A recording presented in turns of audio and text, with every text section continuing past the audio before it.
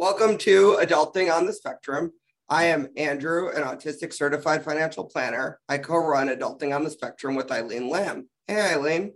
Hey everyone, I'm Eileen Lamb, and in this podcast, we want to highlight real voices of autistic adults, not just inspirational stories, but real people talking about their boring life. Basically, we want to give a voice to people like us. Today, our guest is Katie Santoro. Katie Santoro graduated from the University of Illinois at Urbana-Champaign. After graduation, she struggled to find her niche in the working world. She was diagnosed with autism at 24. Her diagnosis put her on a path to being an autism advocate. She is passionate about DE&I initiatives and is certified DEI through the University of South Florida. Katie was an arts advocate long before her autism advocacy days. She is a Miami Herald Silver Knight Award winner in the drama category. In addition to her side business, she loves to volunteer. She is president of the Unicorn Children's Foundation Junior Board, as well as being president for UCF. She is a contributing member for the L's for Autism and Center for Autism at the University of Miami. Her life goal is to travel all 7 continents, while her current count sits at 5. During her travels at home and abroad, she likes to read, practice yoga, and hike. That's right, Andrew. All 7 continents by the time I'm 30. And to clarify what side business I do, I'm very active in dog sitting. I had 4 chihuahuas at my place like last week, so keep them busy. Hey, Katie, thanks for coming on our podcast today.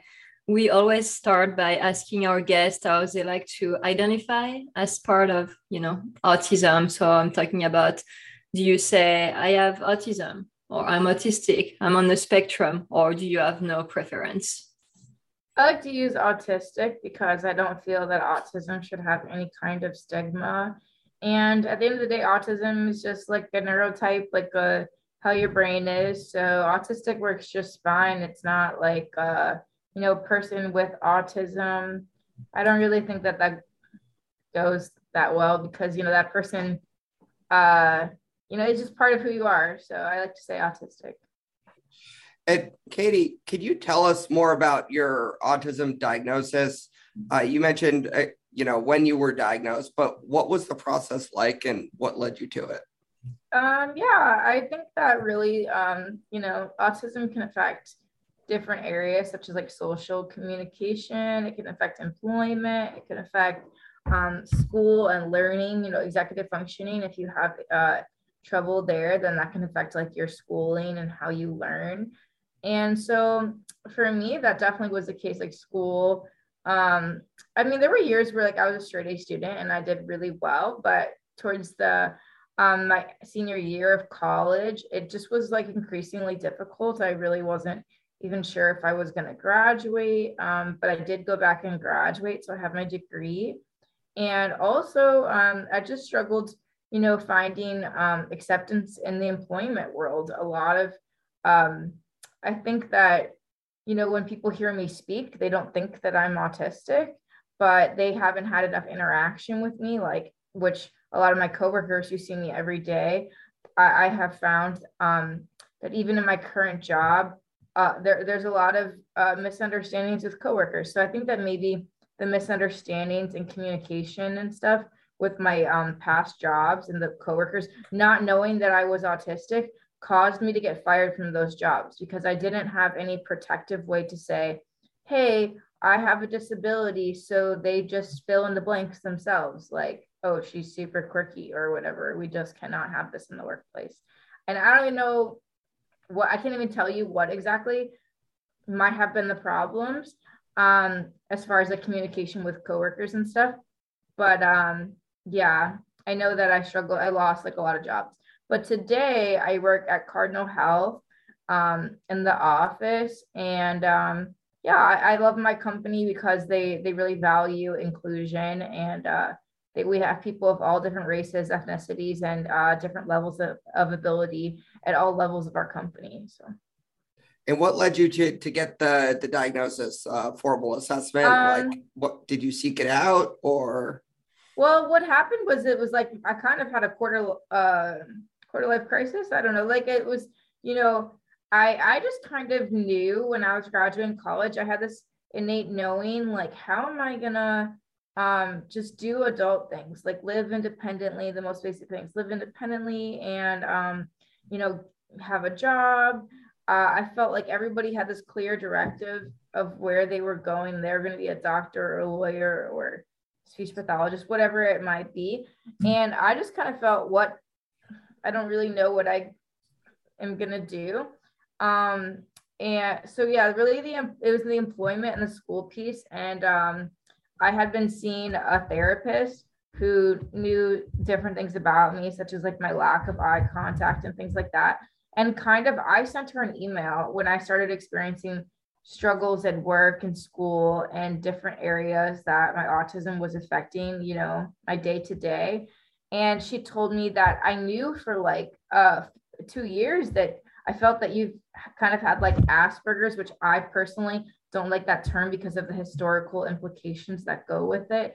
But at the time, that's what she said, that she thought I had Asperger's for a while, but she felt it was no use in telling me because I was functioning just fine. And fun, like, just a note that I think that all clinicians out there should always just, if you're thinking that your client might have a certain diagnosis, it's always best to like discuss your theories with them, because I think your client is the best source of knowledge. I mean, you can make your own observations, but you know, I probably would have told her, had we discussed it, I would have found out earlier and would have agreed with her. But I think that there was a little like she was afraid to say anything. And so then once she said, she suggested that I found a resource through the University of Miami Center for Autism. They kind of help people get official diagnosis. My therapist was not the source of official diagnosis because she wasn't licensed. So then I had to go through the University of Miami Center for Autism and go through the process of, they give referrals. That's what they do, is they give referrals to parents and resources on, you know, what you might need to get an autism diagnosis and what resources you might need after that diagnosis. So the first clinician actually told me I couldn't have autism because I speak, but that I don't agree with that clinician. I think that's a bad clinician. And then the second clinician gave me my official diagnosis. So I really got the diagnosis through University of Miami Center for Autism, through the referral process. And yeah, and the reasons why were, you know, I really was trying to figure out my place in the working world, like how to hold a job, because as you know, like, I'm not sure the exact number, but I think it's over 80% of people with autism are unemployed, or if they are employed, they're this term called underemployed, where they're employed under their skill set. Like maybe they have a master's degree, but they're not totally utilizing it. So. And Katie, yes, in your bio, you're talking about becoming a Silver Knight. Do you want to tell people what it is and how that happened? Yeah. So for the Silver Knight Award, I was in high school. And in high school, I was doing really well. People are like, well, why are you a late diagnosis? And I think that in college, you kind of lose a lot of the structure that you might have in high school. People say, oh, when you're in high school, you know, you're living at home, you have more support, more structure. And then in college, you kind of have to do more time management, more executive functioning is placed on you. But in high school, I did really well. And I was in theater and I did a lot of volunteering. So the Silver Knight is for a volunteer project. And so my volunteer project was going to speak to Congress about arts funding and getting more funding for the local arts communities, because I was involved in like Broward Center for the Performing Arts, Young Adult Children's Museum, and Florida Children's Theater. And when Congress are looking at the budgets, the arts are the first thing that they usually cut. They don't think that they're as important as math and science, but the arts have lots of benefits, such as increased self-esteem, better, you know, I think that the arts helped me a lot in my speaking ability and just being outspoken. I think that without theater, and it helped me in my ability to make friends, I think I would have been diagnosed sooner, because I would have been on a weekend instead of being at theater classes. I would have been home. But so I obviously struggled to stay on topic and answer the questions, But basically, the Silver Knight is given to the top 1% of high school seniors in my area for volunteer service. Like I spoke on Capitol Hill and I went to the National Endowment for the Arts press conference. That was a private invite when I got there. And Debbie Wasserman Schultz was there and some other celebrities like Alec Baldwin was there. And yeah, so it was a really good award. And it was for, you know, trying to help the arts and stuff. My involvement there too.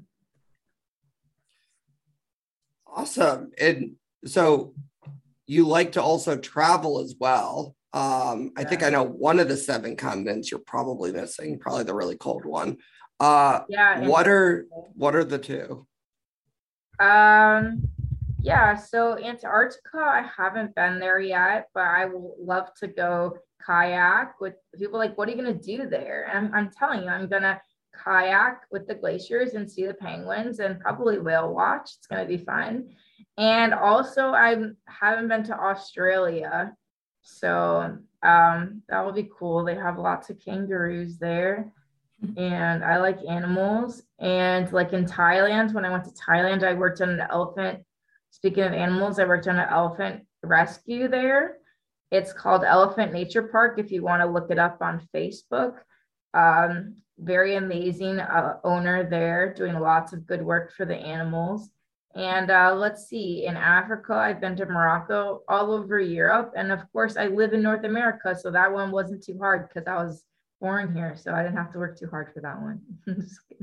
Yeah, so 2 more to go by the time I'm 30. The goal is to go to all 7 by 30. And we want to, so, you know, with the pandemic, obviously travel has been affected a lot.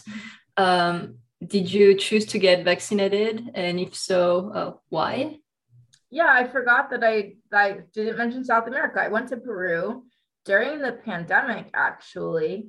And I was there a month. And so I remember when all this vaccine stuff came about, and I was working an office job at the time, helping with data management. Like I was helping scan paper files to become digital, to take all their files and make them digital. And so I listened to a lot of my coworkers were talking about it. I think some of them were nervous, and actually, yeah, I think there were a lot of people who were like, oh, I don't want to get it or anything. But then eventually, like some of them got it. So some of my coworkers got it before me. They said it was fine, it was safe and effective. And I decided to get the vaccine because I wanted to travel. That was the whole reason. Like you said, like travel had been affected. But so yeah, I had pushed off this Peru trip. You know, I was scheduled to go to Peru. And a week before my trip, they closed the border. So I'm just lucky that I didn't get stuck there. But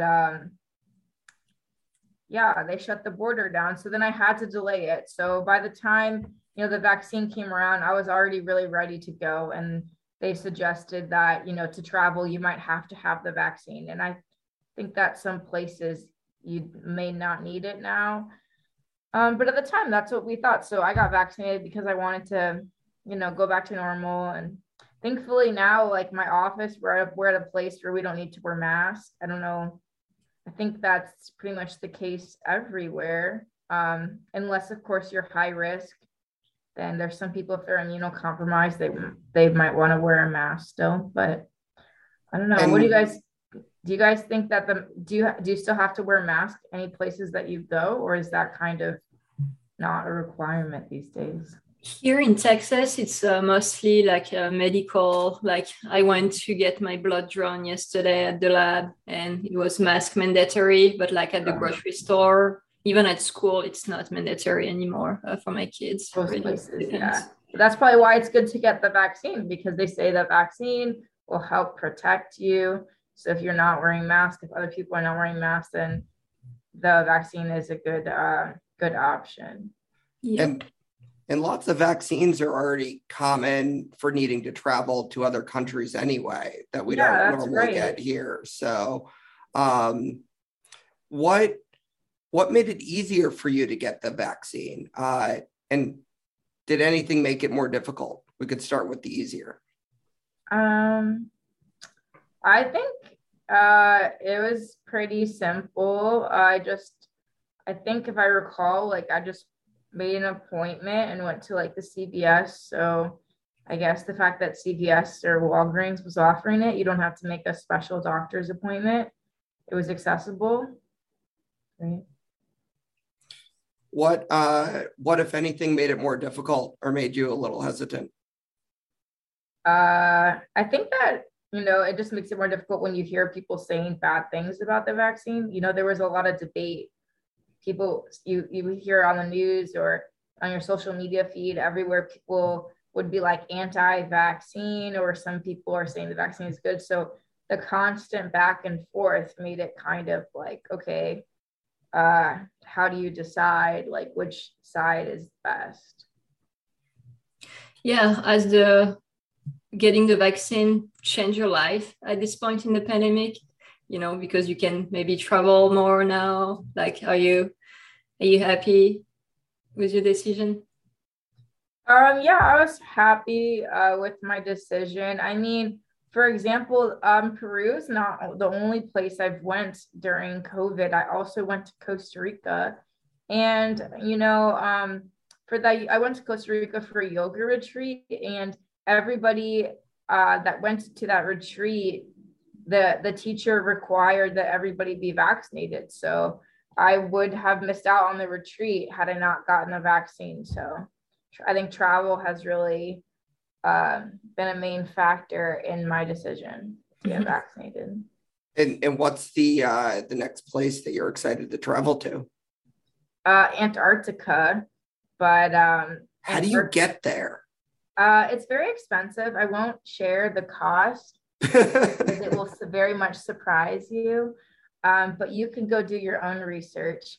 And I'm gonna fly to Ushuaia. I'm not sure if I'm pronouncing it correctly. Argentina. It's the tip of Argentina, and you get on a cruise. And I'm probably gonna go with Oceanwide or Silver Seas cruises, and So yeah, and then it's like a 2-week cruise. So, and my dog sitting is gonna fund that trip, so that's exciting. Oh. I get to hang out with dogs and do what I love every day, and then go to Antarctica. And people ask me, well, like there's just ice there, right? I'm like, well, when I come back, I'll let you know if it was the trip of a lifetime or if it was just boring ice. So that's awesome. Okay, I'm going to ask you some quick fire questions. It's super easy. You just tell me the first thing that comes to your mind. Okay? What is your favorite food or drink? Well, I'll just give a shout out to my favorite restaurant. There's 10 locations in the US and Canada.